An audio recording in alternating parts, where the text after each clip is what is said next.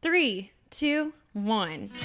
Welcome to The Peaceful Truth, the podcast where we talk about everything from women empowerment, feminism, and everything in between. You are joined by your co-host, Kenzie Meek, Becky, and Megan Howards.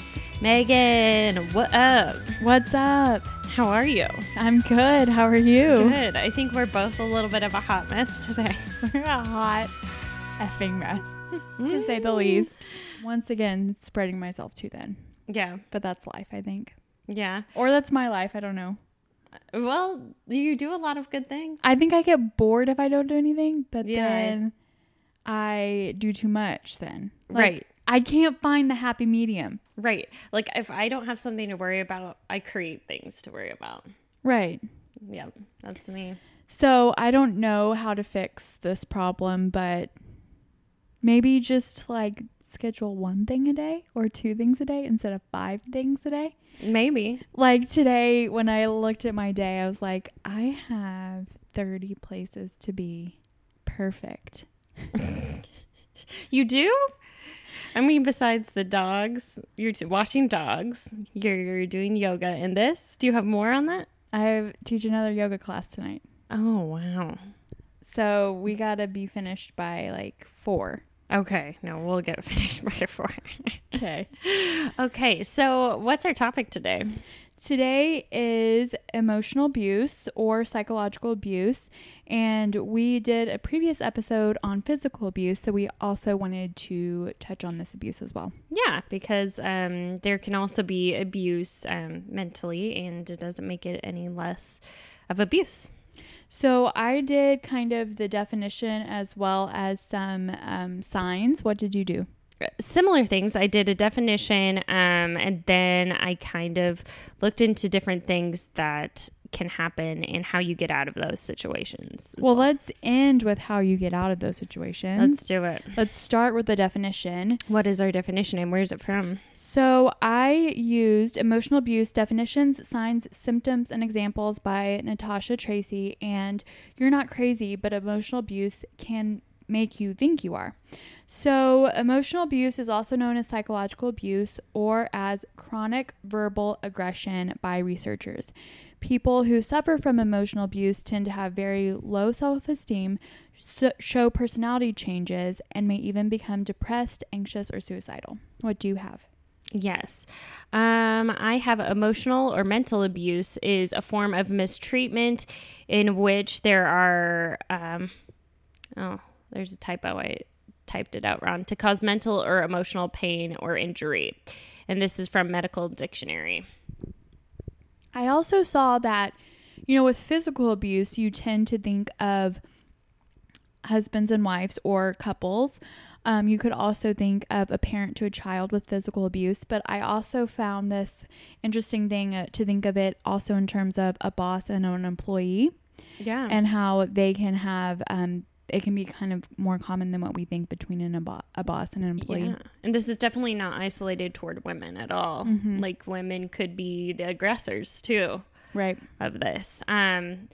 So did you list out like the things that people can do to like the things that are abuse, I guess? Yep. Yeah. So some examples that I have are insults and putting you down. Making you feel guilty, which was a big one, like making you feel like you deserve it. It's like manipulation. Mm-hmm. Mm-hmm. Threatening to leave. Mm-hmm. Threatening to harm themselves if you leave. Smashing things, abusing pets, displaying weapons, treating you like a servant, threatening to take the children, and controlling who you see or who you talk to. Yeah, that's pretty bad. I had very similar things. So this is from the National Domestic Abuse Hotline, a similar resource that I used for physical abuse. But it's calling you names, insulting you, or continually criticizing you, refusing to trust you, acting jealous and very possessive, trying to isolate you, monitoring where you go. Let's see, punishing you by withholding affection, threatening things, damaging your property, humiliating you, and blaming you for the abuse. There's another term that one of my roommates actually brought up, and she said I should talk about it for this episode, and I had never heard of it. But I think it's a very interesting term that's very common in, I guess, or is one of the common elements of mental abuse or psychological abuse. So it's called gaslighting. And this term comes from a stage play called Gaslight, in which a husband attempts to drive his wife crazy by dimming the lights in their home and denies that the light changed at all. Oh my gosh. And it is an extremely effective form of emotional abuse because it causes the victim to question their own feelings, instincts, and sanity, which gives the abusive person power. That is crazy. Yeah. So there are a variety of techniques with gaslighting. Some of them are withholding. So some of this might be repetitive, but withholding. So they pretend not to the abusive partner pretends not to understand or refuses to listen. Countering, the abusive partner questions the victim's memory of events, even when the victim remembers them accurately. It's like saying, you never remember things right. Remember? Like, you never think of it correctly. Another thing is blocking or diverting. The abusive partner changes the subject or questions the victim's thoughts.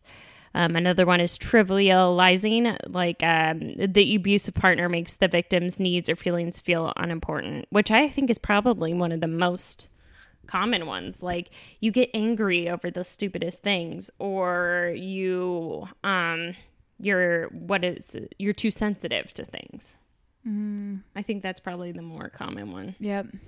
Forgetting or denial, the abusive partner pretends to have forgotten about what actually occurred or denies things.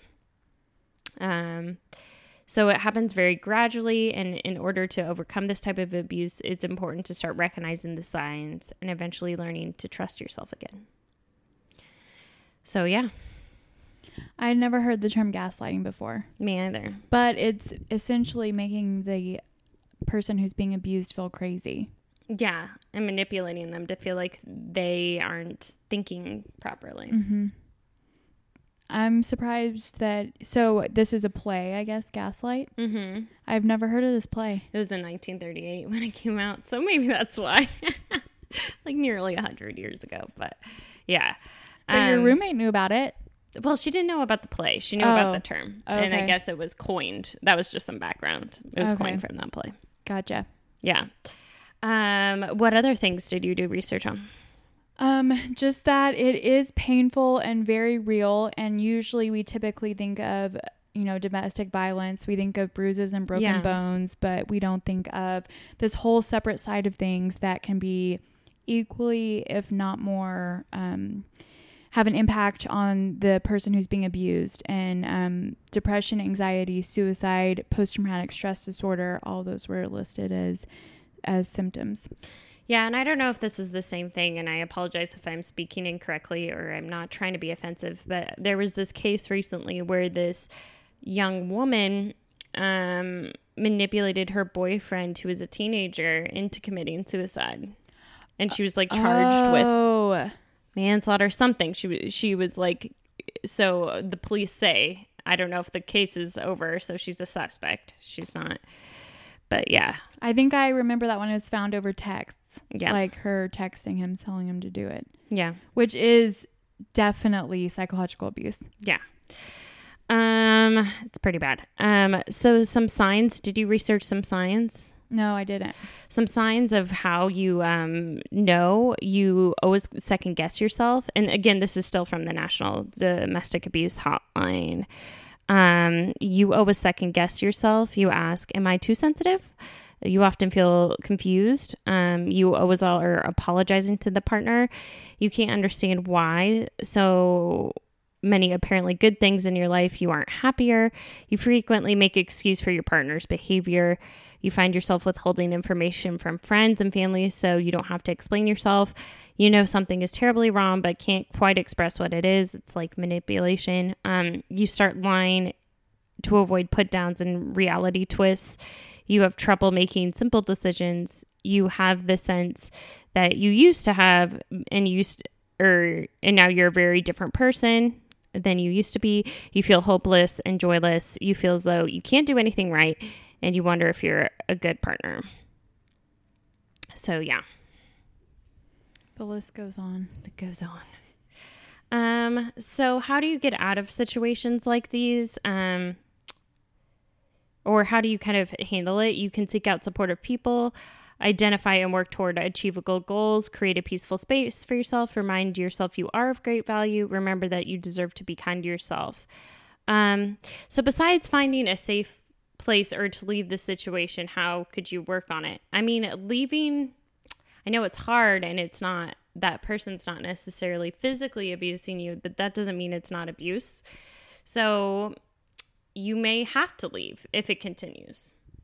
And I also read that, sometimes it's hard to identify these circumstances since there's not physical evidence of it. But they were saying that there are resources out there for people who are being emotionally abused, including going to seek professional help through therapy.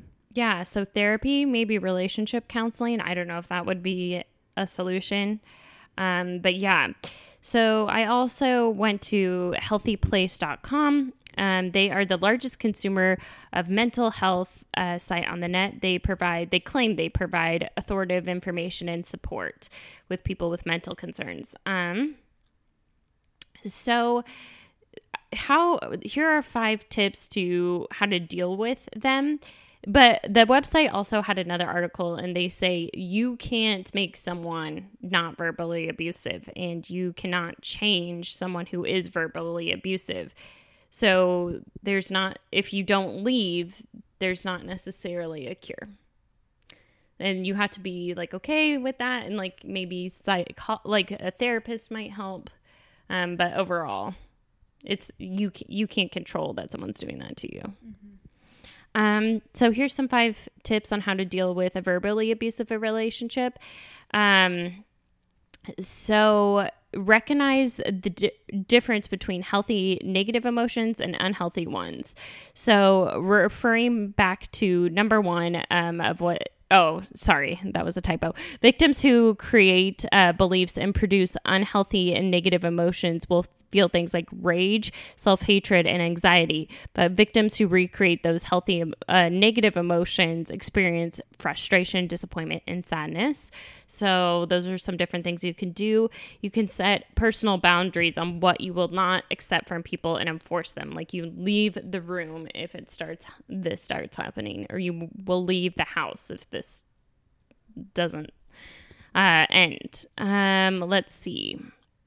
You can also tell other people about the abuse and find support and strength in others, but you have to be careful about your support of people because some people might tell you you're making it more than it is, and those are the people you don't want to go to confide in. It might be someone you think you trust too. So victims who address the verbal abuse as it occurs have the opportunity to point out the behavior to the abuser. And yeah, so there are different things you can try to handle it, but overall, no, it's not your fault. And unfortunately, even though it's not physical abuse, it's still abuse and you can't stop it. It's a deep one. But I also wanted to talk about internal mental abuse. Like, have you ever, or internal emotional abuse, like beating yourself up? Oh yeah, all the time. Yeah, I think a lot of people go through that. One of the biggest things right now that I'm thinking of is, would I ever treat my best friends the way that I treat myself? That is a great perspective. And would I ever talk to my best friends the way that I talk to myself in my head? And it's no. Right. Like I am so much harder on myself, and I say such bad things about myself that I would never say to my friends. Or would you even judge them for the same things you judge yourself for? Would you think of them any less? No. Yeah. So I think we are way too hard on ourselves. You need to be your own best friend sometimes. I think so. Yeah, I do too. I'm definitely guilty of emotional abusing myself. But so how to stop? You can see a therapist, which is like completely underrated. Like a lot of people are like, I need a specific reason to go. But sometimes if you just talk about stuff that's like in your brain, they can give you techniques on how to stop anxiety and stop behaviors that kind of stink. Yeah, it doesn't have to be like a triggering event. Like something huge in your life doesn't need to happen. Yeah, for you to go to therapy. And I get anxiety when I start telling myself these things that I get mad at myself about, you know, that internal abuse. I don't know if you do or ever experienced that, but I got a really good tip from my therapist, and Megan and I actually met for happy hour on Friday, and we talked about it, where if you have like a negative thought or something or a worry, you hold it out, like you physically act like the thought is something physical, and you hold it out in your hand and you say, I'm going to put this away from now, or let it drift away, or put it in a box. It's okay if it comes back out, but just put it there and recognize that it happened and that it is there, but then be like, I don't have to live in the anxiety. You can put it away. I think that's great advice. It's really good advice. So recognize that you're doing it when you're doing it, and try to change your perspective. Perfect. Yeah. Look at you changing the world. I don't know. I just want people to have happy thoughts. Because I experience negative thoughts. I think everyone does. Yeah. So, yeah. Awesome. Well, what are we looking forward to? How beautiful Seattle is. Oh my God, you guys, it's so pretty. It's about to be the season that makes it worth it. Yes. So I'm so excited about that. But thank you guys for listening. Awesome. What are you excited about? Oh, I have something else that we're excited about. What are we excited about? I'm going to star in your first directorial debut. Yeah, so I am in a class for introduction to film, and just to refine my skills for you guys. And yeah, so I need to do a first student film, and I asked Megan to be my star. I'm the one and only star of your film. We should put it on our YouTube channel. Okay. Yeah. If I'm good, I'll let you. Oh, okay. We'll see. We'll see. No promises yet. Well, maybe we'll take a few pictures of us filming the first movie together. I'm sure I'll let you put it up on YouTube. What if you're an actress and I'm your director? I'm like Steven Spielberg and you're like Tom Hanks. If I let you film me right now in the same yoga outfit and with no makeup on, and glasses, I'm gonna let you put your directorial debut on our YouTube channel. Which is why I asked you. I mean, it doesn't get much worse than this, so I mean. Okay. Well, we love you guys. Awesome. Bye. Bye.